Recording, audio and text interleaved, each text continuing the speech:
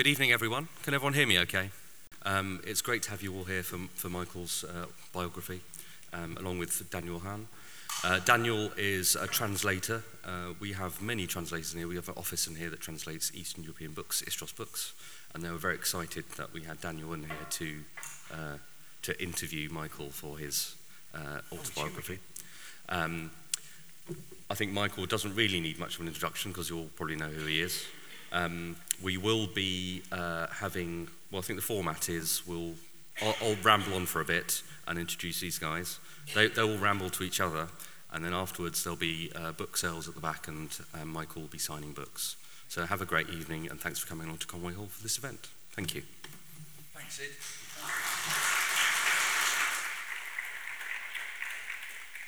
Good evening, ladies and gentlemen, and a very warm welcome to Conway Hall. This place is important to you, by the way. I was about to introduce you, but first, this place is special for you, well, right? I have been here many times. Yeah, I can remember it with sort of banners sort of coming out off the balcony like that. I think since I was a kid, I'm pretty sure I was brought here for the odd meeting or two as a kid, and then many since. And I was just remembering the Mordecai Vanunu meetings here with Susanna York being impassioned from the podium there. Yes, no, I've been here more times than I can count. Yes, so it's very nice. Yes, Good, thank you. perfect place. Well, it's lovely to have you here. Michael, as you know, as Sid said, we don't need to introduce much because you will have figured him out by now. And if I should say, if you haven't, you should read this book, because one of the things that's really interesting about the memoir is it's very revealing about how the world ended up with this particular Michael Rosen in the form you've taken, in fact. Oh, good. Michael is, of course, a children's writer. He's a broadcaster. He's a professor of children's literature. He is many things, but he is here today as the writer of a memoir, first volume of a memoir, called So They Call You Pisha, which is a memoir, but it's very much about his parents, among other things. It's about politics. It's about... I have a list of like 97 things I want to talk about in this event. I'm going to start by asking you about your parents, Michael, because they obviously loom very large in this book. Harold and Connie, tell me how they met. Let's start with Harold that. and Connie, how did they meet? Yes, they met when they were 16 in the Young Communist League. The Communist Party was very active in the East End of London. My mum lived just off the Roman Road, on a road called Globe Road that some of you may know, and my dad lived in Nelson Street, which is behind the London Hospital. My father always thought that it was incredibly dangerous going from Nelson Street to Globe Road because you left the ghetto, as he put it. And so you can actually do the walk. I've done it just to sort of find out how my parents courted. And you have to walk up what's called Cambridge Heath Road, which you may know, and then you get to that crossroads where Roman Road goes, and then he would have had to have turned right and left it, assuming that was the way he went that way rather than her. And they met in the Young Communist League. Revolutionary activity going on at the time was table tennis. According to my mother, who had spent many a night, she said, lying awake, wondering where she would ever find a husband. I'm not quite sure why my beautiful mother thought that. People from many years afterwards told me how beautiful my mother was, and she was a Shana Mädel in Yiddish, and that she didn't seem to have any problems in people thinking that. But anyway, as a teenager, she sat there thinking, where will I find a husband? She was at a girls' school at the time, Central Foundation School for Girls in Spittal Square, so maybe there weren't many chaps around there. And my dad, it didn't seem to bother him whether he was going to find a wife or not. But my mother said that he had beautiful auburn hair. By the time I knew him, he didn't. But anyway, he had beautiful auburn hair. And then the moment I saw him on the other side of the room, she said, I knew that was the one for me, and he didn't stand a chance. That was the way she put it. So I'm not sure whether that comes under the heading of harassment, but she certainly made up her mind. And so on the serious business of the Young Communist League and what they were up to, they were leafleting the tenements. There were two major things going on: the Spanish Civil War, which my parents were quite active in organising support for, and also they were literally fighting, not exactly for their lives, I don't want to exaggerate that, but certainly fighting for to stop themselves being persecuted and hurt by fascists on street corners where they were. The fascists had their little favourite spots. The communists used to speak in the streets, particularly on the corner of Valence Road and Whitechapel Road. And there were street fights, and also if you were on your own, there was a good chance that the fascists would rough you up. So this culminated in 1936 with what is known now as the Battle of Cable Street, when Oswald Mosley tried to bring his British Union of fascists marching through a largely Jewish area of the East End. That was his plan. Ostensibly nothing to do with intimidating Jews. Why, he thought, a bunch of uniformed thugs who had regularly talked about why the Jews were awful and terrible, why it was perfectly okay for him to march down Cable Street, he never explained. And the response by the East End was to put up barricades in order to prevent him from marching. He never got any further than Mansell Street by the Tower of London, but the police spent all day trying to barge a passage through. So in fact, the Battle of Cable Street was a fight between East Enders and the police, not with Mosley. And my parents, it was probably their first date, actually. There was a sort of strange joke that they used to tell that as a kid I didn't understand, mostly because I didn't know what a barricade was. If you ever look at any of the photographs and films, you'll see that people did barricade Cable Street. They bunged up, they chucked out wardrobes, overturned vans, just put anything to barricade the streets to prevent, as it happens, the police from barging a way through. And my mum and dad used to tell the story, and you'll never guess what, Mick, we were on the wrong side of the barricades. And I'd sit there going, why is that funny? What's funny about being on the wrong side? No, I didn't get the joke. And so they would tell this joke quite often, and I didn't understand it. And then it appeared that they were down one of the little side streets off Cable Street. Most of them had gone from the bomb because of the bombing. Cable Street itself is quite a few bits of it are totally intact. They were literally on the wrong side of the barricade. They looked round, and one of these Mountie cops were coming for them. And the mounted cops, as was explained to my parents later, the weapon of choice of the mounted cops were a bit like the Americans call a nightstick instead of a baton, the long sticks that they had, which they'd practiced on Indians in India to prevent them having independence. The British work these things out quite well. And so they were heading for my parents like that when somebody opened a door on one of the little terraces and pulled my parents into it. So my dad's way of telling this story at Cable Street commemorations was a sort of distinctly downbeat way of telling the story. So I've been at various commemorations for Cable Street and people saying, we mounted the barricades, it was glorious. And then my dad would come out and say, yeah, and we were on the wrong side, and we ended up inside someone's house. But anyway, yes, my parents met there. So that's sort of 1935, 1936. They were born in 1919, within 2 or 3 weeks of each other. Right. This could be the easiest interview I've ever done. Oh, right, good. I'll do my best. Great. By the time you were born, we've moved mostly from East London to North London. The politics are still there, the activism is still there. How much did you understand of what they were doing when you were very young? How much did you understand of the activism, of the demonstrations, of the Communist Party? How much sense did that make to you? So from 0 to 11, I was a communist. Well, not strictly speaking me, but my parents were. And those of you in the room who've either been in the Communist Party or perhaps still in one of them, I noticed one branch were meeting in the other room over there. So there is something going on. And yes, as a child, maybe people who've belonged to churches and things, it's quite similar because it's sort of like a kind of pageantry. You're not quite sure what it was. So when I think back on it, I can remember going to what we used to call St Pancras Town Hall, now Camden Town Hall, and I'm at the back, and I can see my father is kind of quite excited, and then there's this man shouting incredibly loudly and incomprehensibly, and it was Harry Pollitt, General Secretary of the Communist Party at that time, and my dad's nodding. He's doing revolutionary nodding. Like that, and I'm thinking, why are we? I was about 4 or 5, and then also as communism was good. Right, so of course as a kid you've got a notion of good and bad, there's like school, you can be good and bad, and then there's communism is good, and then there are bad things like the Queen, and So the fact and that fascists. the family butcher was good. Yes, that's right. So indeed, so under good comes Marmite. So is Marmite communist? Probably. The butcher was very, very good, and in fact so good that I remember my mum recommending it to another Jewish communist.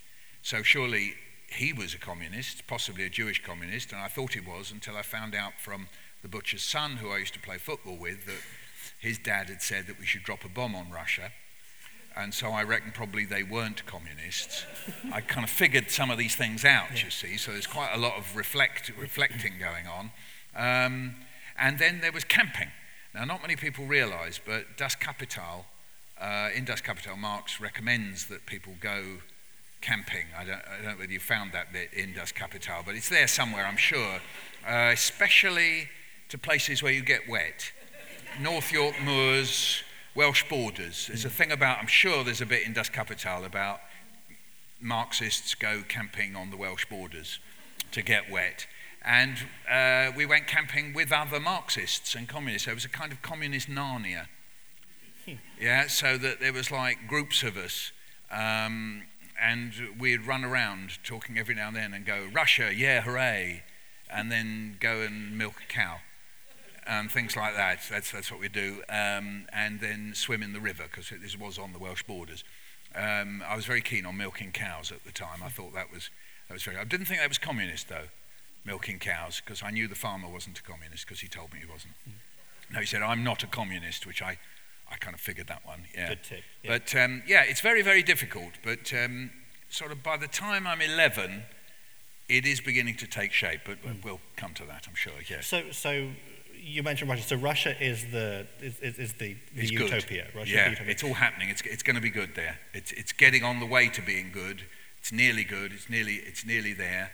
And also China is good as well at that time. And also the whole of the Warsaw Pact. I'm not sure I knew that phrase, but sometimes these were known, believe it or not, some people in the room will know, peace-loving countries. They were sometimes called the peace-loving countries. And so all the peace-loving countries were good. Yeah. Right. And can you say something about the connection between the Jewishness and the communism? There's something about you made the connection with the anti-Semitism and Mosley, but there's something about wanting to be protected from the threat of kind of rising anti-Semitism. Is that one of the things that led your parents into the party? Is that one of that kind of connection? Because it happened. I mean, a lot of Jews after the war, particularly in the late 40s, a lot of Jews moved left. That happened a lot. Yeah. So this is, we have to be a bit careful here that we don't just sort of have a heading called the Jews of the world, as if it's sort of one united group of people.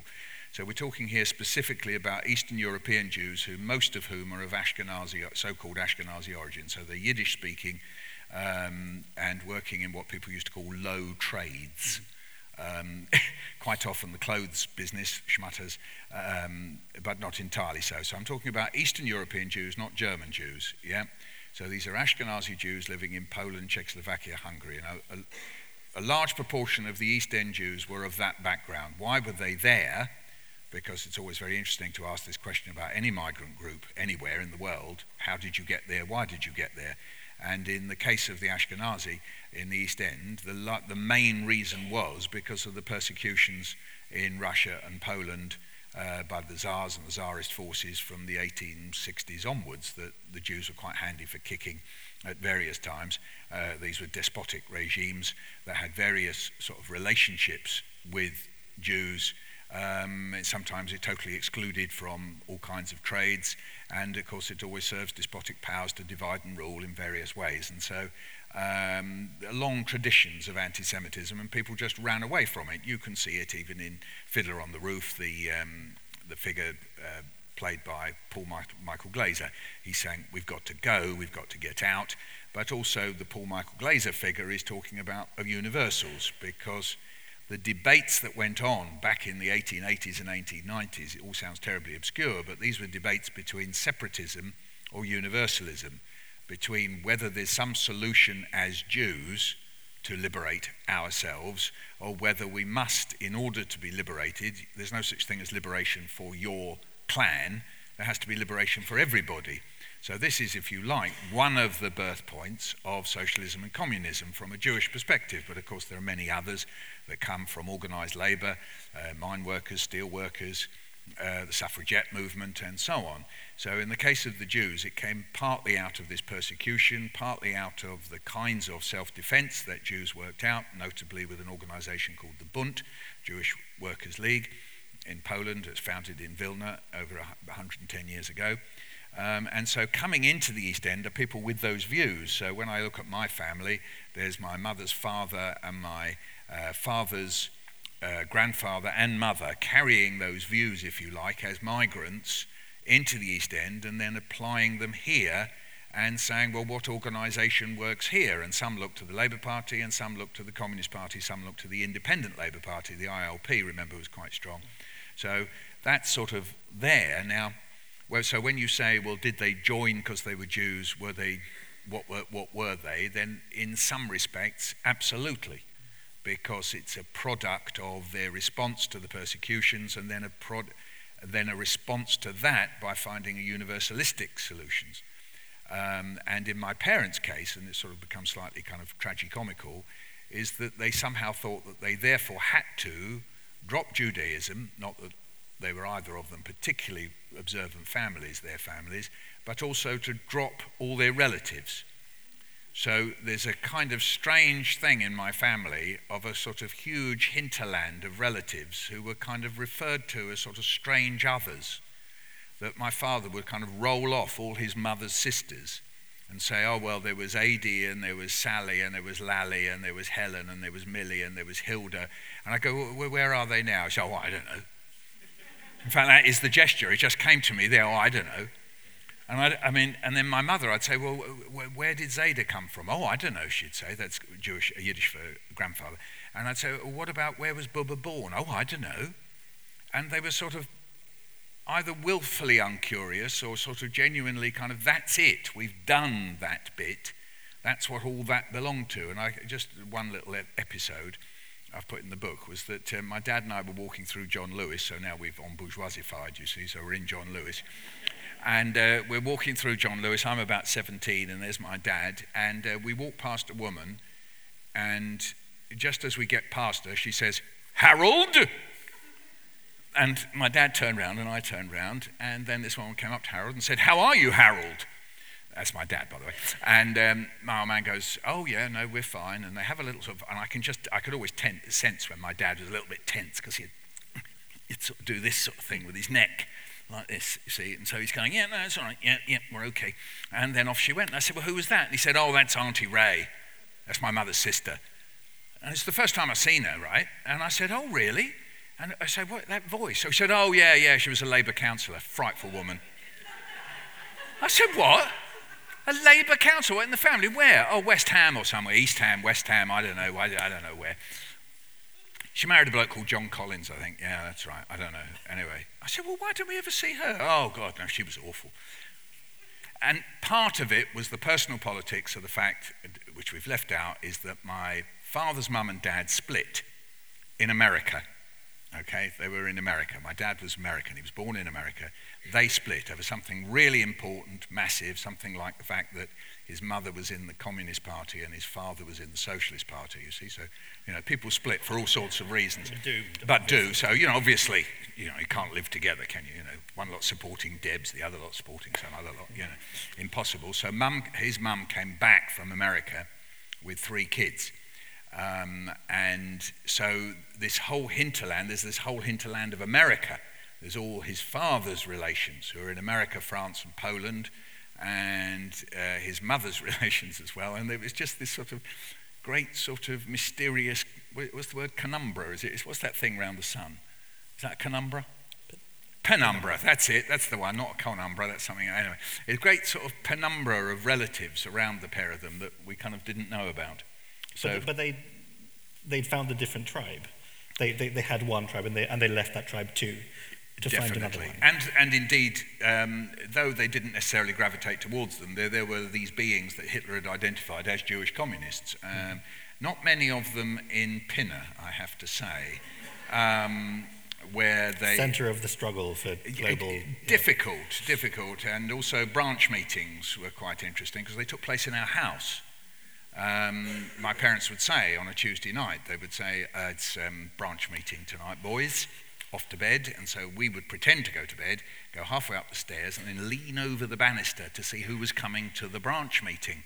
And sometimes one or two people did turn up, which is amazing, really, when you think about it. And when nobody showed up at all? And when nobody showed up at all, then the branch meeting, they just still went into the front room and had the branch meeting with the pair of them. And I have often wondered how that went. I mean, how does a husband and wife Communist Party branch meeting circa 1953 go on? And all I can think was that one of them would turn to the other and say, who's chairing the meeting? I will. No, I think I will. Shall we put it to the vote? No, that'll be tricky. Who's taking the minutes? Well, minutes of the last meeting. Minutes of the last meeting. Matters arising. And what's we got on the agenda? Number 1, World Revolution. Number 2, organise the demo at Wealdstone outside Kodak. Number 3, organise the Christmas Bazaar.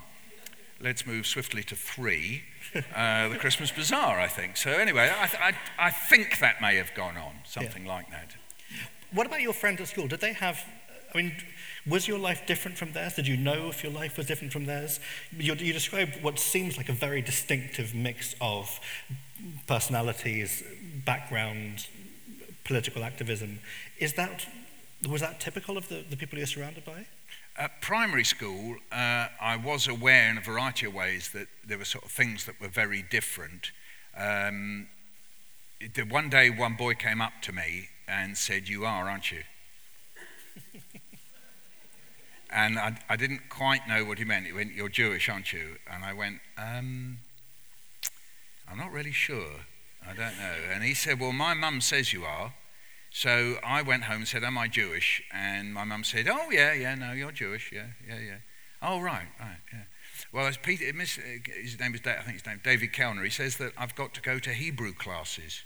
His mum runs Hebrew classes, and he says I've got to go. And she said, "Oh, yeah, that's nice." Think about that, my parents, where they were coming from. Oh, that's nice. So I started going to Hebrew classes, which took place in a Methodist chapel. Because there weren't enough Jews to have a synagogue, you see. So Mrs. Kellner and I attended Hebrew classes. I can only remember 2 bits. If there's anyone who's good at Hebrew here, you can just pull me up on this, comrade there. So, yes, she said, Mrs. Kellner said, there's 2 letters, one that's kind of 7 with a dot on the top, and another one that's 7 with a dot in the middle. And she said, "How do you tell the difference?" And we sat there going, "We don't know how you tell the difference." She said, "I'll tell you. You think of the ball, think of that little dot as a football. And when it lands on your head, you say, 'Oh.'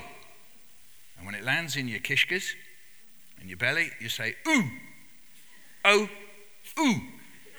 So anyway, that's the limit of my Hebrew there. I haven't but you got... will all remember it now, though. Yeah, every time you look at a piece, and it is modernised Hebrew, so it won't help you with your Aramaic, because I know you'll all be desperate to read Jesus' words in Aramaic. But anyway, but I left Hebrew classes because they shouted at me at Chessington Zoo. You've got to have good reasons, I always think, for leaving, things. And we went to Chessington Zoo. They said you can all go off where you want. I wandered off on my own. I wandered around, saw the lions and the tigers, all that sort of stuff that used to be in Chessington. When I came back, they said, "Where have you been? We've been looking for you for hours. You've ruined everybody's afternoon now." And I said, "Well, you said you can wander off on your own." That's what you said. I said, no, you're supposed to be in your group. Everyone else was in their groups. You weren't, were you? And I said, "I didn't know anything about groups." Good. So I thought, well, blimey, there's no point going to Hebrew classes if they're going to shout at you about being in groups. But Mum's dad, Zayda, he thought it was hysterical. I remember him coming over going, "Michael's going to Cheder. I don't believe it." Cheder is Hebrew for Hebrew classes. And he sat there weeping with laughter because I think of it, I can see him laughing. And I think the reason why is because my parents would have, created such a fuss, schlemazel, such a fuss about, leaving Judaism. And here was their son, age 7, going, "I'm going to Hebrew classes," So he must have thought, they've got him. Aha, you can't get away, you see. It was only a matter of time. Yeah, exactly, but it didn't last until... But then when I went to secondary school, it was slightly different because the secondary school was near to Stanmore and Edgware. So suddenly I was surrounded with kids who kind of knew they were Jewish and did things like bar mitzvahs. I wasn't invited, which I thought, they all had bar mitzvahs and I never went to any of them. They said, it was, but anyway, so the secondary school was a bit different. Yeah.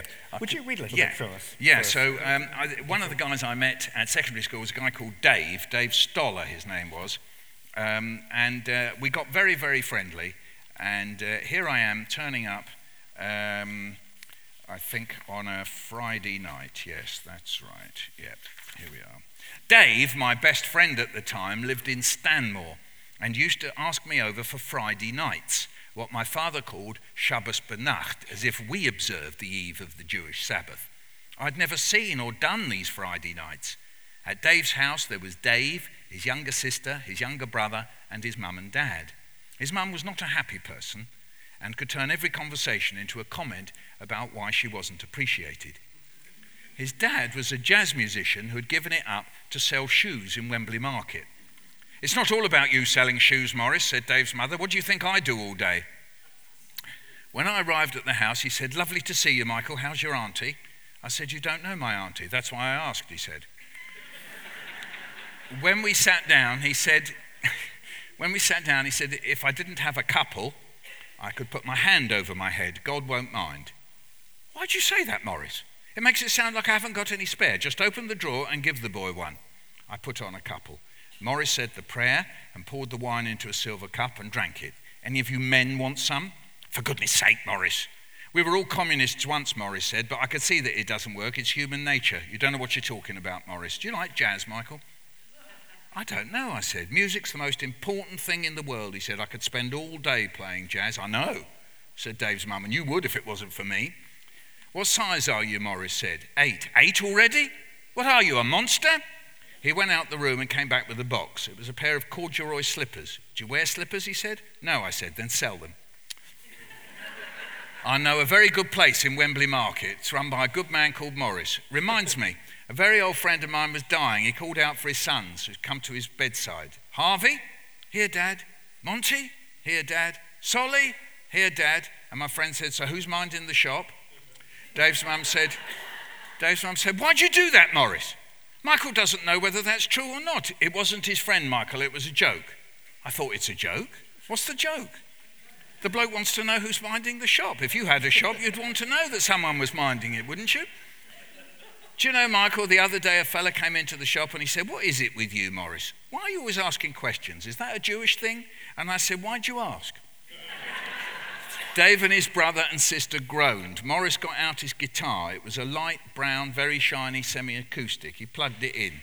'Turn that down, Morris. I can't hear a thing.' He whispered to me, 'Why does she need to hear a thing? What is this thing she needs to hear? All my life she says, turn it down, Morris. I can't hear a thing. And I've never found out what the thing is she can't hear.' He was vamping along as he talked, soft jazz chords, and Dave started playing the piano. It all sounded so clever. I'd never sat in a room with musicians like them. Morris and Dave just played and played without ever looking at a piece of music. It flowed out of them. Then I went upstairs to Dave's room and he had a record player. He said, 'This is the most amazing record that's ever been made.' He put it on. It was Miles Davis's Kind of Blue. The day after Charlie Parker died, he said, all over New York, people wrote up on the walls, 'Bird lives.' Morris came in and asked me why I wasn't having a bar mitzvah. I said it was because we didn't believe in God. Morris said, 'What's believing in God got to do with it?' 'Your father had a bar mitzvah.' 'He didn't,' I said. 'He didn't? What are you talking about? I was there.' 'Were you?' 'No, I was lying.' 'His mum didn't agree with bar mitzvahs,' I said. 'He told me.' 'So how did he get his first suit?' said Morris. 'He says his Ada made it.' 'That's clever. You're not fools in your family, are you?' he said. 'Do you know what a shmendrik is?' 'No, it's a fool. Your father's no shmendrik.' Dave had to learn speeches for the bar mitzvah. It involved reading pages of Hebrew. The books lay open in his bedroom. 'Do you think there'll be socialism?' Morris said. 'Yes,' I said. 'You're wrong,' he said. 'I see these people come into Wembley Market. They come in my shop and I think, how can there be socialism when the world's full of schmucks?' "That's awful," I said. Pricks, that is. "That's awful," I said. "You can't think like that." "I try not to," he said. "Believe me, I do. I'm just saying what I think. We have to say what we think. Don't you agree, Michael?" "Why do you talk such rubbish, Dad?" Dave said. "Do you think I talk rubbish, Michael?" I said, "No." "Then you're the first person in the world to think that. Let me shake your hand." Dave's mum put her head round the door. "Don't leave your teacup there, Morris. I spent hours tidying up the last mess you left." So there we are. That was Shabbos Benacht round at Dave's house. Thank you. I wanted to pick up on, of all the things in that piece, I wanted to ask about jazz, but also about all of the culture that seeps into your childhood. It's amazing. I mean, that's an unusual case because it's not something that came from the home, but the book is full of discovering writers, discovering poets, discovering musicians. A lot of that was directly from your parents, wasn't it? A lot of that was your parents, not just directly, but also deliberately flooding you with these things. Yeah. I suppose you have to say that my parents discovered culture, with a capital C, English culture, British culture, whatever it was, at a literary level. We haven't touched on it, but they left the Communist Party in 1957 and to a certain extent kind of filled the gap up with even more culture, possibly sort of turned communism into comprehensive, meaning comprehensive schools, but that's another matter. But indeed, yes, I was schlepped to the theatre from the day I was born. I can remember going to the Old Vic, watching Julius Caesar when I was about 6, and taken to galleries. I can sort of, see all that. And there was a way in which my parents sort of thought and if you like, made it clear that anything was ours if we wanted it. We were taken to, if you like, left culture in the form of theatre workshop in the East End, Joan Littlewood's theatre workshop, or going to hear or listen to people like Ewan MacColl singing and so on. So there was an idea, there was a sort of communist left culture or near left culture. I'm pretty sure I was taken to Unity Theatre on one occasion to see the pantomime, though I don't remember that very well. But I certainly remember going to the theatre workshop and seeing Treasure Island and great adaptations, and also Alan Lomax's Big Rock Candy Mountain, which I just thought was absolutely wonderful. So there were all these things going on, so that when school started to put this stuff in front of us, I felt very at home with it. It was sort of seamless, the idea that there was all this stuff coming from home, but also that I could access it at school.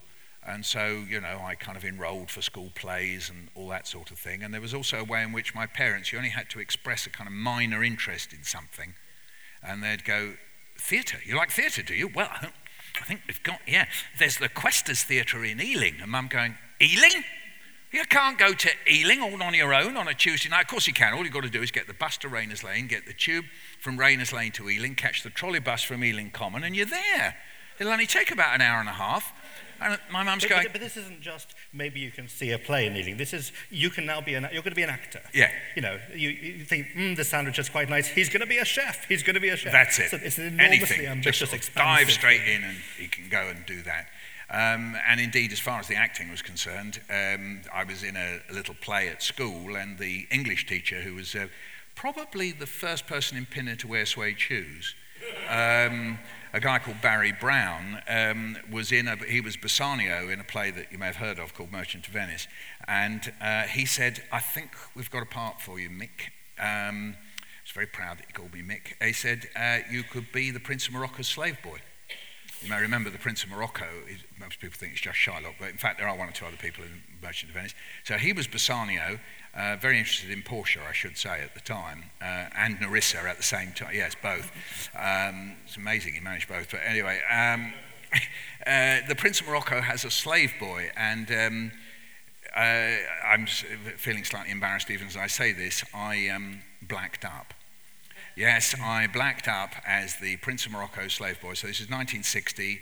Awarenesses about such things had not reached Hatch End and Pinner and Harrow, so it was felt all right for this white Jewish boy to black up as the Prince of Morocco's slave boy. And I used to have to come onto the stage with a frond and stand there next to the Prince of Morocco while he said in some disgusting imitation accent, "All that glisters is not gold," and I'm standing there like this. The only problem was that I used to get a bit tired because all I wore was a loincloth, right? which is quite a lot of blacking up when you come to think of it. And so I used to get a little bit tired halfway through. So I must have taken one or two shortcuts one night, because I'm standing there and the audience is giggling. And I don't know why they're giggling. I'm thinking maybe the frond is a bit off or something like that. And when I came off the stage, Barry Grant going, look at you, you haven't done your belly. You look like an underdone sausage. So my first major part in theatre was as an underdone sausage. Yeah, that's destined for a great career on the stage, as we've... Definitely.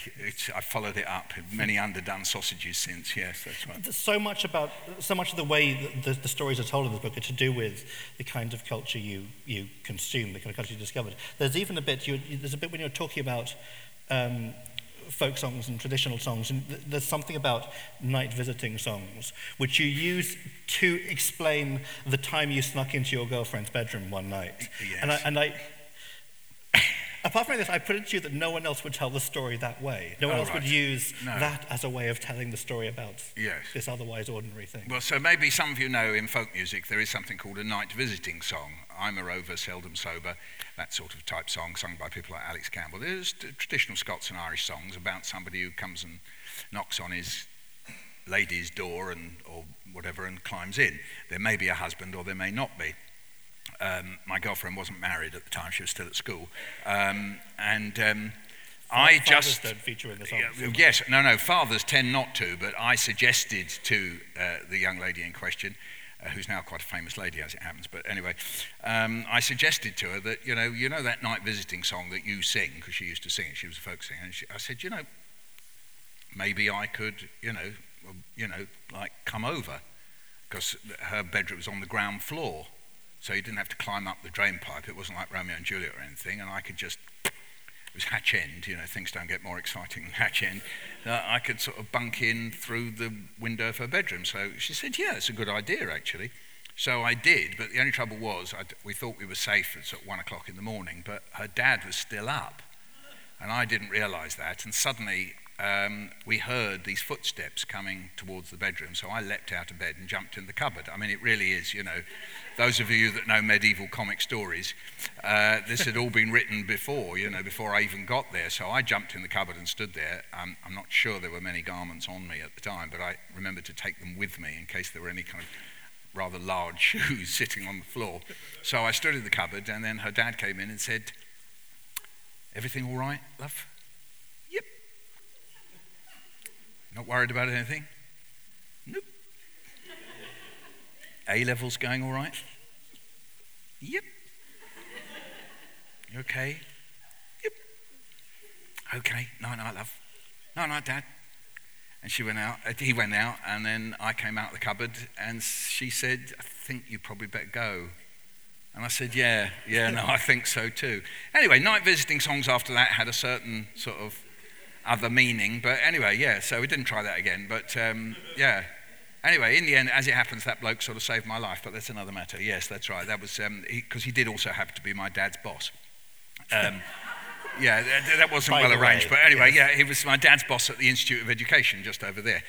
He was the head of English, and my dad was in the same department. But yeah, it was, yes, it's kind of art and life, really, isn't it? It's quite a, yes, I hadn't thought of that through fully before, yes.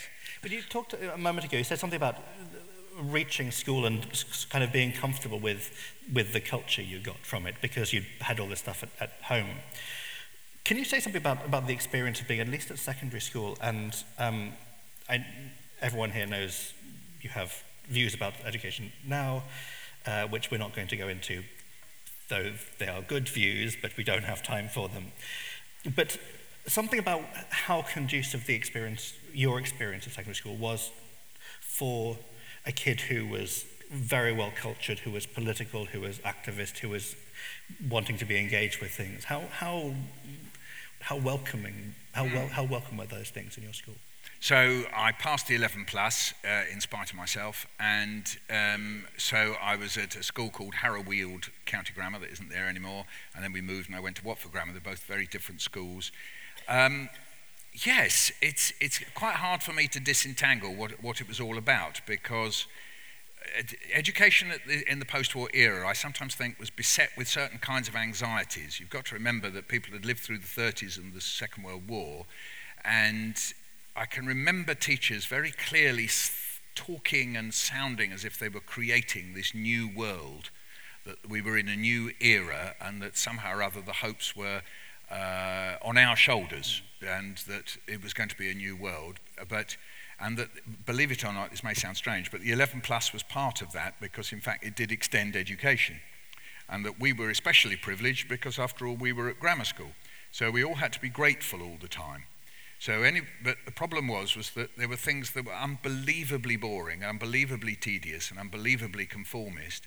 And so there were, in all the people I've ever spoken to who went to grammar school at this time, there were kind of regular outbreaks and revolts and rebellions, and you never guess what, I was part of that.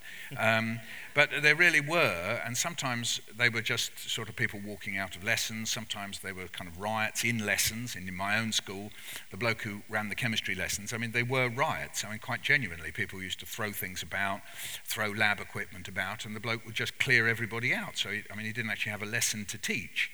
And this is, grammar school in the 50s. People don't realise this stuff. Other teachers, like Barry Brown, the one with the suede shoes who taught me English, he had no trouble at all, because, he had suede shoes. So, it was... No, but... and there was, a big commitment to learning and to understanding, but sometimes they were so stultified with trying to imitate public schools. It's quite interesting looking at this half-timbered work. They were always trying to sort of stick bits of timber on the wall to make it look somehow or other kind of Jacobean, and then stick a few names up because you'd won a shield or won a hat or something, I don't know. So there was always names up there. Some bloke had to paint in gold writing. And you were supposed to sort of feel terribly much in kind of awe of all this. But I was with a group of boys mostly who just had no awe whatsoever. And spent our time devising ways to disrupt the system. So for example, I just give one example. Like every so often, the evangelical Christians announce that there's going to be the end of the world, and and the newspapers are a little bit facetious about it. Well, we took it seriously, sort of seriously, if you like. So it was at 12 o'clock, or 12:30 or something, on a given day. So we announced that it was the end of the world, and then we went out onto the main field next to the cricket pitch and held an end of the world ceremony. So we turned our jackets inside out, and we got out a kind of portable altar, and then we started praying and dancing and rolling our sleeves up and trousers up and dancing around. And of course the school went mad. It was like kind of, what is it? It's red rag to a bull, really. There was about 400 kids suddenly descended on us, and we were in this sort of ring while we'd sort of conducted this improvised ceremony, saying, "It's coming any moment, brothers and sisters, the end of the world is nigh, it's coming now." And of course the teachers, it was just like, rather than finding this funny, this was, the end of the world as far as they were concerned. They just thought, this is a complete disaster. We've lost all control, which is to a certain extent true. And so these things went on, but you staggered through and passed your exams in one way or another, because they were telling us that this is what we had to do for the next layer of culture, society, and whatever. But even when you were at university, even your exams, even taking your finals, was done with a certain amount of rebellion and yes. nerve. So I was at university at the time of the student revolt. I was a revolting student. The student rebellion was on, which at one level we took very seriously. There was a Vietnam War on, you'll remember, and we were very active in organising that, but also what was coming up. Not in organising the Vietnam War. No, sorry, organising against the Vietnam War. You've got a good point there, Daniel. I hadn't thought of that.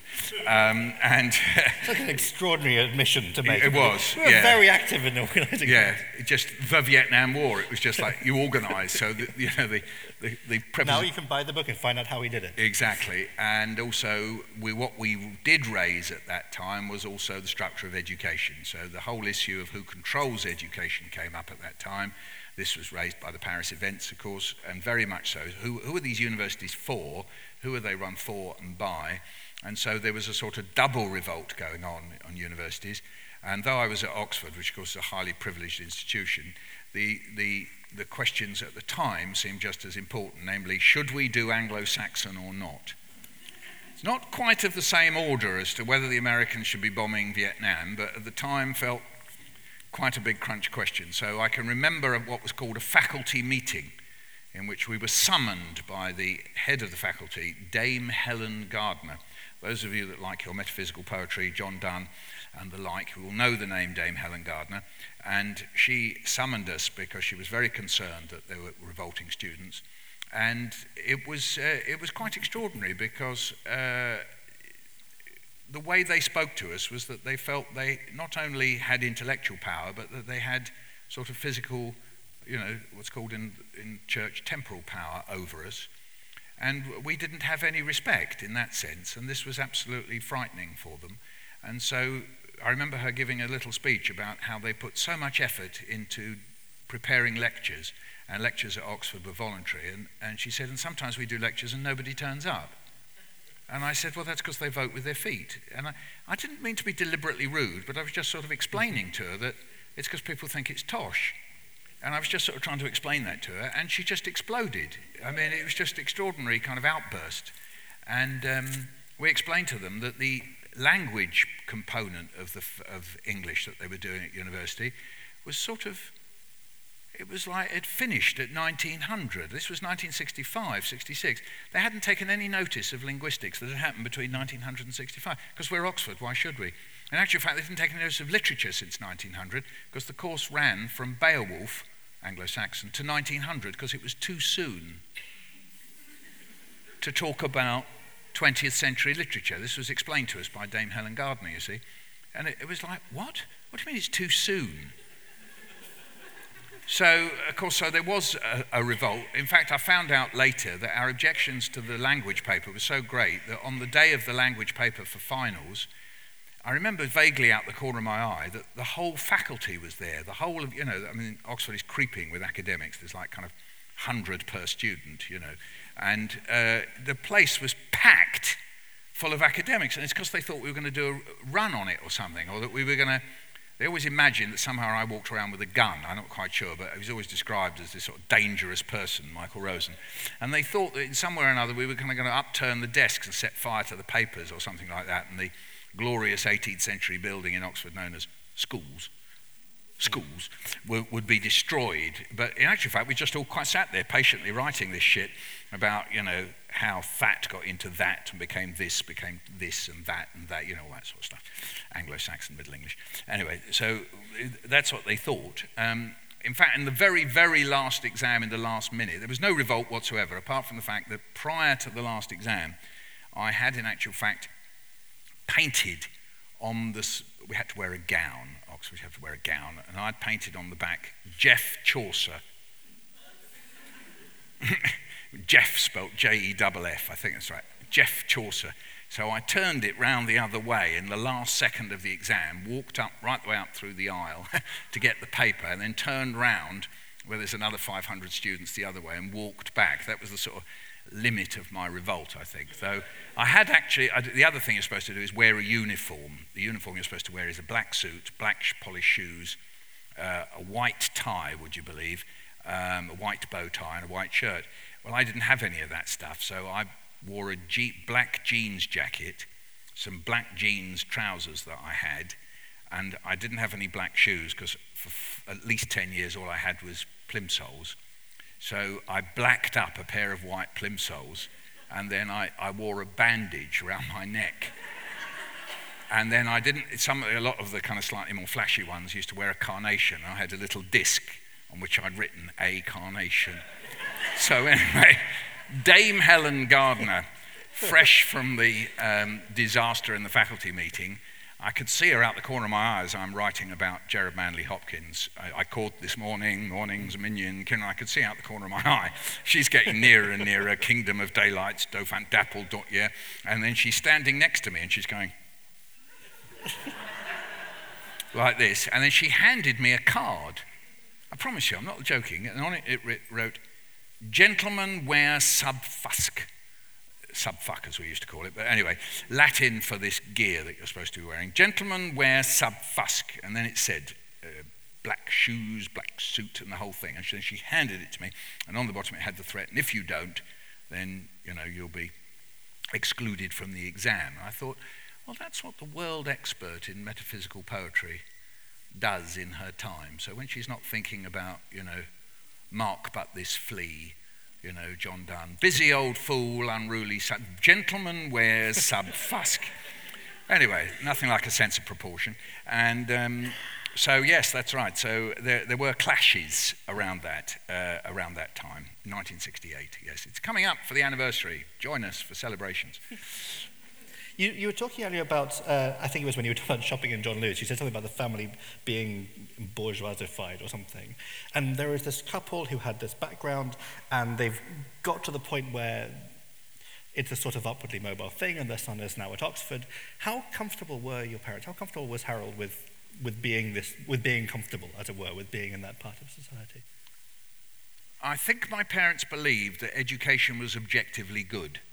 So it's sort of that no matter what, well, in fact, he was changing his views on that, even as I think that, but the core of it in the 50s and 60s was the idea that the more education you got, the better it is. Ideally, you would have, but you went to medical school, ideally you would have stayed in medical school. That was the hope. Failing that. Yes, that's right. I once expressed a mild interest in biology, and my parents went, he's a doctor. Biology?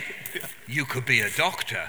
And you've got to remember that there were three kinds of doctors. There are doctors, there are Jewish doctors, and there are Jewish communist doctors.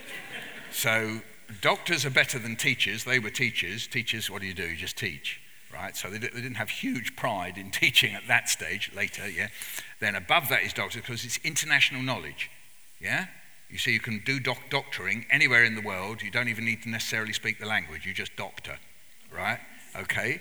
And then there are these other ones, Jewish doctors, who've sort of escaped from the sort of tribe and become universally accepted. You've escaped from anti-Semitism, you've escaped from it, so that's great. And then there are the really special ones, yeah, the real Ganzermachers are the Jewish communist doctors, because they've applied their medicine, applied their Jewish sensibility, applied their Marxism to being a doctor. And we even had a friend who was a Jewish communist doctor. Chick. That was his name, his nickname. He must have had a Polish name that ended in Chick, and they couldn't bother with the rest of it. So Chick. So I was taken to see Chick, and they said he likes biology. He could be a doctor. And so, I believe it or not, I ended up at medical school, and I even did a year at Oxford doing a first year in a degree in physiology. That's anatomy, humans. That stuff, I did that. And physiology, biochemistry, and all that sort of stuff until I was able to get out of it. But that's because they did think that there's this sort of objectively valid stuff called education. I mean, I don't not think that, but they definitely, that's what they believed in. So there's the class element of it. You're in this place, but you're getting this good stuff which you'll be able to apply at some later stage in the interests of humanity. It may not be communism anymore. Well, they would have described themselves as socialists. I mean, when I got arrested at Grosvenor Square, I didn't get out the police station till 4 a.m. Who was there? My dad and my brother waiting for me. There they were. I came out, and they said, we knew. I said, how did you know I was in here? He said, well, we watched the news, and we guessed you were in Savile Row. I said, I didn't even know I was in Savile Row. How did you know I was here? I just want to ask you one last thing, Michael, before we open to questions for the audience, which is about the very end of this book. One of the things that we haven't really talked about very much, but you mentioned these bits of family that were kind of somewhere else we don't talk about them. And one of the things that keeps coming back in this book is the sense of there being stories that aren't being talked about. There's a lovely thing about, I think, is it your grandmother's black trunk, which is this thing that's kind of full of photos and kind of stories somehow. But the book begins with a story that isn't being talked about, which is a brother you had older than you who died as a child. But the very end of the book is an extraordinary discovery which happened actually after you'd finished writing the book. Can you say something about this last sort of revelation you had? So like many, possibly all Jewish families in this country have got their origins in Eastern Europe, is that one of the consequences of the Holocaust is that there were people, so if you're somebody like me born in 46, but if like my parents born in 1919, that there would be cousins or uncles or aunties that you may or may not have known about or you knew a bit about, and that they were there at the beginning of the war and they weren't there at the end. And that as kind of Europe woke up to this thing that had happened, this Holocaust, 3 million Polish Jews killed, and Jews all across Eastern Europe and Russia and so on. And of course, as I say, many of the Jews in this country had relatives and didn't know what had happened to them, where, which camp, why, were they shot, were they, what, it was just a mystery. And so in my family, my father's uncles and aunts were distributed across America, France and Poland. So the Americans obviously survived. But France and Poland, it was just a mystery. My dad couldn't even really list them all the relatives, because his grandparents had had something like 7 or 8 kids. So he didn't know, and I would regularly ask, and of course every time something came up at school about France during the war or something, right the way through A-levels or university, reading people like Jean-Paul Sartre in the 6th form, I'd come back to this, I'd niggle away at it. Well, what happened? I don't know. Why would we know? All I can remember their names. He'd say, well, they were called Oscar and Martin. And then where did they live anyway? I don't know, he'd say. Nancy, Metz, Strasbourg. And you go, well, which one? I don't know. And he'd be quite irritated about it, you see. And then I'd ask my mum similar questions. And of course, as I've got older and sort of starting about 15 years ago, I thought, well, I'm going to really try to find out.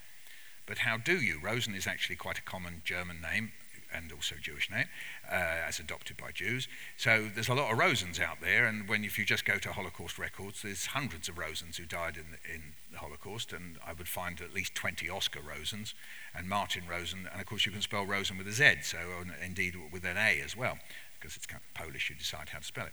So I didn't really get anywhere at all, and I tried all sorts of things. But then bit by bit I began to piece the story together. The big breakthrough was the fact that my second cousin in America, who I'm very friendly with, scurrying around in his family records, suddenly 3 or 4 letters turned up which had been sent by the relatives out of France and Poland in 1940 and 41. So suddenly I had an address in France, because it was the French ones I was following up first. I had an address in France, in southwest France, in Niort, the place is, southwest France. And suddenly I had an address. I even put it up on Google so I could sit here looking at 11 Rue Mélèze. And this is a place, and it's still there, and it's exactly the same. It's an 19th century building. And I'm looking at this place, and I'm realizing that this is where Oscar Rosen is.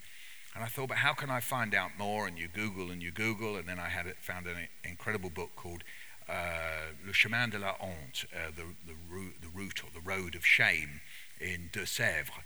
In this part of France, and I remember getting it on a day that we were moving house. So actually, while all these boxes and bags are going, it was a very sense of sort of transition and transitory moment. And I pulled the book and pulled it open and looked in the back, and believe me, I've looked in the backs of books quite often to see whether the name Rosen is there for egotistical reasons, but now this was for another reason, and I could see Rosen, another name, not Oscar, but Yeshi, and then a whole set of numbers, and then I flicked to the first one, and it had 11 Rue Mélèze, 11 Mélèze Road. And here is Yeshi Rosen living with a Rachel Rosen in this house. And so from that point onwards, I've pieced together what happened to them, and it's an awful story of what Vichy France did with what they called foreign-born Jews, which is, of course, they demanded they wear the yellow star, demand that they put entreprise juive on their stalls or whatever it was. They took every single piece of money, property, anything at all, bar the clothes they were standing in, of every one of these foreign-born Jews. These were put into big warehouses. And they were handing over the lists of these Jews to the Nazis. So every time you see the word rafle, that means a roundup in French. So every time you see the word rafle in French, those are roundups of mostly foreign-born Jews, 76,000.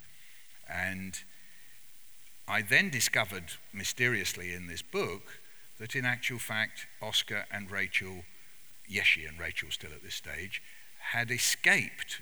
So they'd escaped, and yet this Yeshi Rosen figure turns up on the records, on the Auschwitz records. So how did he escape and where was he found? And I went on and on Googling, and then there was a guy in the Ardennes, in Sedan, right up near the Belgian border, and suddenly he was telling me, and now Oscar, the name comes up, and Rachel, on a Jewish cemetery, and it suddenly appears, and in fact you can see it online, he's on, those two are on a monument in the Jewish cemetery in Sedan. And I said to him, well, do you have any idea how they got there? And he said, yes, they were picked up from the Hotel Excelsior in Nice. What? Nice? What has Nice got to do with it?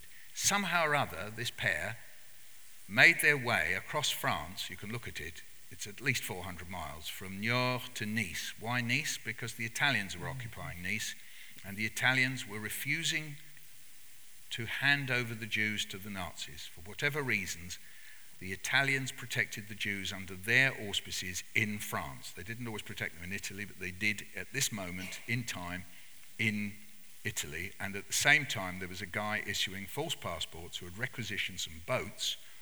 Remember, Monty had won in Alamein. We're now into 1943. Monty had won in Alamein, so North Africa's being, quotes, liberated. And so he's shipping Jews out of Nice across the Mediterranean to be free in North Africa, and he's doing that. But at the same time, the Allies are fighting the Italians and are on the verge of victory. And Donati, this banker, he gets on the phone to Eisenhower and says, whatever you do, don't announce the armistice, because if you do, we're finished. Eisenhower, the Allies defeated Italy on the Saturday. He announced it immediately, and straight away, within 2 days, Eichmann's right-hand man, Alois Brunner, invaded Nice, invaded that part of France. The remaining Jews who hadn't got on board the boats were sitting ducks in the hotels. There were a few up in the villages up above Nice. I don't know if you know it, but it's on the edge of the Provence mountains. They escaped into Italy, where some of them were picked up later. But the ones in Nice were also all picked up. Something like 10,000, I don't know the exact number. They were picked up, shipped to Paris, and then shipped to Auschwitz. And I found out most of that as I was writing the book, but the bit that I found out very late on, two things, was that my father's cousin in America, Olga, and I found it online, had in actual fact applied to get Oscar Yeshi Rosen and his wife out of France in 1939. I found the form that was, a lot of people outside of Germany and Poland and so on were trying to get Jews out as much as they could. They knew they were in danger. They didn't know about the Holocaust, but knew they were in danger and were trying to get people out. And Olga had tried to do it. The only mystery about it is when I interviewed, as it were, Olga, when I spoke to her at great length one day, she said, I don't know what happened to them. I don't know anything. I don't know anything about them. So she had never revealed to me that she had actually tried to get them out. And then, incredibly, as I proofread the book, a cache of photos. So what happened was that my second cousin, his father died, aged 103. That's old Ted. This is Ted Jr. So after Ted had died, Ted Sr. died, he went into the house and there was a sealed up closet. And he broke that open, and inside the closet was a box sealed up of photos, and on it said family photos. So he broke it open. So this is last year, right? He broke it open, and in it were the photographs of Yeshi and his wife Rachel and brothers and sisters, including, we have one survivor in the family who's my father's cousin from Poland, and including a picture of him with his mother. And he had never seen this picture. So this is a guy called Michael who lives in Stanmore. And so we sent him the picture just as the book's going into production. And so he looks at a picture of himself and his mother in Bielsko-Biała in Poland, Bielitz in German. And he looks at it and he's never seen this picture of him walking down a street in Bielitz with his mother in 1938. And it was sitting all this time in a closet in Manchester, Connecticut. And Ted Sr. and Olga had never told me about this, no matter how many times I went over there and said to them, "Have you got no idea of whatever happened to it?" No, we don't know, no, we don't know anything about it. We don't know. So a kind of very sort of strange mystery of sort of disappearances and and then sort of survivals in a way through photographs and me uncovering this story of how some of them perished and just one, Michael, survived.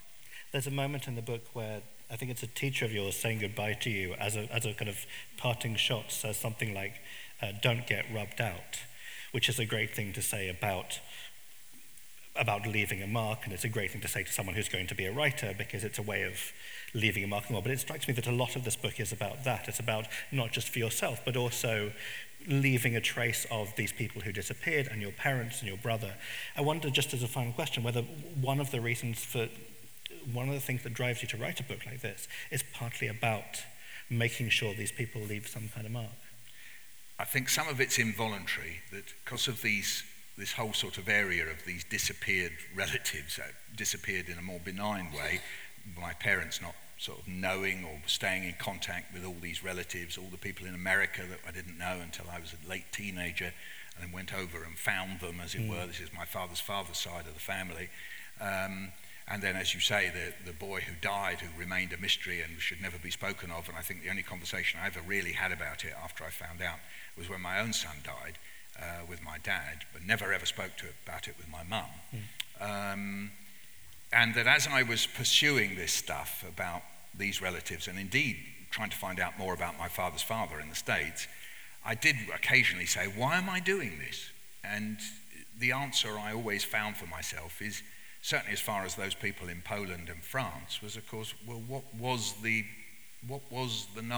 Nazi aim? The Nazi aim was not only genocide, but also that there should be no record.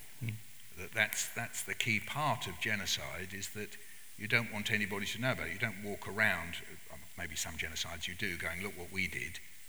Instead, there's a kind of disappearing. I mean, it's written in Mein Kampf. It's not a mystery. I mean, he wanted to extirpate Jews from the European tradition. There was a very clear idea that the Jews were a menace to European society and civilization, and so Hitler expressed that, care of Alfred Rosenberg, that you've got to take them out. So whether it was sending away or exterminating, either or both, that would be ideal. So in a way I found myself thinking, well, just in this one case, No You're Not, because I found out what happened. I found out. Thank you very much. We have time for a few questions. There is a mic at the back, so if you put your hand up and we'll send the microphone to you. Here in the third row, yes. Just hang on just a second for the mic to come to you. Thanks. Hi. Describing your education and how the teachers were quite condescending in university, I felt that kind of reminded me of secondary education. And You thought, sorry? Sorry, your description of a teacher in university being quite patronizing. I was wondering if you think the attitudes of teachers has changed or since then, or if it's the same. To a certain extent, I can only speak for me and my colleagues. I teach in a university at Goldsmiths, and And you model yourself after Dame Helen Gardner. Dame Helen Gardner. I come in and say, I am Dame Helen Gardner. Every little cards around. I can't think of a better group of people in educational terms than the group of people that I'm lucky enough to work with in the Children's Literature Department at Goldsmiths. We try to give our students hours and hours of attention. We take everything they say desperately seriously. We factor in discussions in pairs, in groups, in the plenary. They have feedback. They elect somebody to tell us why we're shit. And we do our very best never, ever, ever to be condescending or indeed to dismiss anything, and would rather scratch our heads and go, I don't know why, rather than say it's wrong. And we cover their essays with hundreds of comments. They get 2 half-hour tutorials per essay. They get 3 or 4 hours per dissertation. So I can't speak for other campuses and whether other people feel frustrated by what goes on universities. I personally have had various frustrations in universities when I've basically been booted out. I mean, that's a bit frustrating, but but in terms of the team that I work with at Goldsmiths, I'm amazed. I really am. I mean, by the way my head of department deals with students' pastoral problems and so on. You know, oh hello, I'm pregnant. Can I miss a year? Sure, don't worry. Have a few babies, come back. You know, I mean, it's incredible. Yeah, no, I'm full of admiration. So I think things have changed a bit. I can't speak for Oxford. I haven't been there for a bit. Thank you. Another question. Thank you. Yes, gentleman in the second row. There. Oh, don't let him ask. Oh no, not him. Yeah. How are you doing, mate? Very well, thank you. Good. What ambitions do you have left? What ambitions do I have left? Yeah. What ambitions have you got now? Yeah. Ambitions he wants. Yeah. Ambitions. Second volume of a memoir.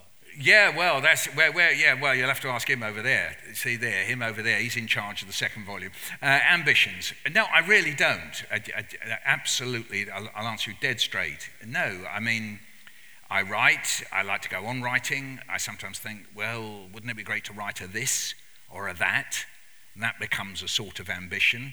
I gave myself the challenge of writing about Emile Zola and his time in this country, and it was a huge mountain, and it was wonderful because I did it, and it was a wonderful thing to explore what Zola was going on about, why he wrote J'accuse, what he did in his spare time. I translated his letters and his daughter's memoir about him, and that was wonderful. It felt exciting because I was using my education. I was being a knacker, as my dad would call it, a clever dick, and I got a real pleasure in it. And I know just psychologically I was partly doing it for my dad. I was saying, look, see, you know all that stuff that we did and we talked about? Look at me, I'm doing it. He was gone by the time the book was finished. So I would like to maybe, write something again a bit like that. I got interested in various things, so I don't know. As far as radio and telly is concerned, I mean, I don't know. Telly is its own world. People like me are too old and ugly, so they're not interested. But radio, I'm fascinated by radio. It's a kind of beautiful medium. You know, you can catch it on the hop, you can do it, the rest of it. And so I like things like In Our Time and Jim Al-Khalili and programs like that, and I like to be in that tradition. But it's not exactly an ambition, it's more like just sort of carrying on, really. In fact, that could be the movie, Carry On Rosen. without the rude jokes, or maybe with the rude jokes. Yeah, I don't know. Keep the rude jokes. Yeah. You said in passing, when you were talking about the Zola book, that there was part of you just thinking, your dad would like the idea that you're using these things. How has this is quite helpful to phrase this question, but how has your relationship with him changed since he passed away? Because what we didn't mention, I think, is that the very last, the kind of postscript to the book is written as a letter to him. It doesn't go away, does he, really? He was such a presence in my life, and the fact that my mum died when I was only 30, so the hundreds and hundreds of questions that I couldn't ask my mum, and then it was also quite difficult to ask my dad about my mum because his wife was in the room at the same time. He married again, so are you here, Betty? It's all right. But anyway, Betty would admit to that. The triangle didn't quite work. You couldn't say, so now let's talk about Connie. It's not quite appropriate, is it? And so, but with the old man, he lived till he was 89. So he lived till 2008. So we got through a lot of stuff. I mean, virtually on his deathbed, he was still waving books at me to read. Now you'd like this one, Mick. It's Terry Eagleton's. Fuck shit. It's Terry Eagleton's memoir. You'd like. That's my arse. So anyway, in a sense, that it doesn't go away, does it? My brother has a very, very different view of my dad. So. He brought us up very differently, put it that way. And so the one way in which my relationship with my dad evolves is through conversations with my brother, because he has to have time to say why the old man annoys him and makes him very irritated. He's 75. And I have to sit there. Well, I don't have to sit there, but I'm not irritated by these things. But then he did act as my lightning conductor, you see, because when my dad used to tell him off, he then used to come into the bedroom and then imitate my dad telling him off. So by the time my dad came to tell me off, it was just funny. So, do you see, my dad would go, absolutely sickening. you see. And my brother would come into the bedroom and go, absolutely sickening. And then about a week later, my dad would say to me, absolutely sickening. And I go, what's so funny? What's so funny? And we go, it's what you... So it kind of, he diffused everything. But the poor bugger, he's walking around with absolutely sickening in his head. He was like, you know, the first, it's like a sort of military thing, is it? Sort of the first receiver, yes. Right at the last question, there's one more question just here. I hope this isn't a bit cheeky. We've got our children here and they all listen to your poetry at school. Do they? They do. And we were wondering if it's possible you could do a poem, either Chocolate Cake or Breathe, which is my favourite. We sit down to eat and the potato's a bit hot. So I only put a little bit on my fork and I blow till it's cool, just cool, into the mouth. Nice. And there's my brother, he's doing the same. Till it's cool, just cool, into the mouth. Nice. And there's my mum, she's doing the same. Yeah, we did come from that sort of a home, and here we go. Till it's cool, just cool, into the mouth. Nice. But my dad, what does he do? He stuffs a great big chunk of potato into his mouth, and that really does it. His eyes pop out. He blows, he puffs, he yells, he bobs his head up and down. He even spits bits of potato onto the plate. And he turns to us and he says, "Watch out, everybody, the potato's really hot." Ladies and gentlemen, Michael Rose.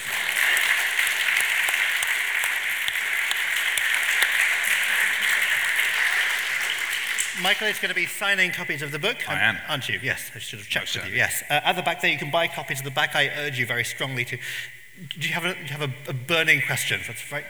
Okay, we'll have one last quick question for the lady in the front. I was just about to let Binny. you all Hello, go. Binny. How you doing? Yeah, are we allowed to ask why they called you Pisher?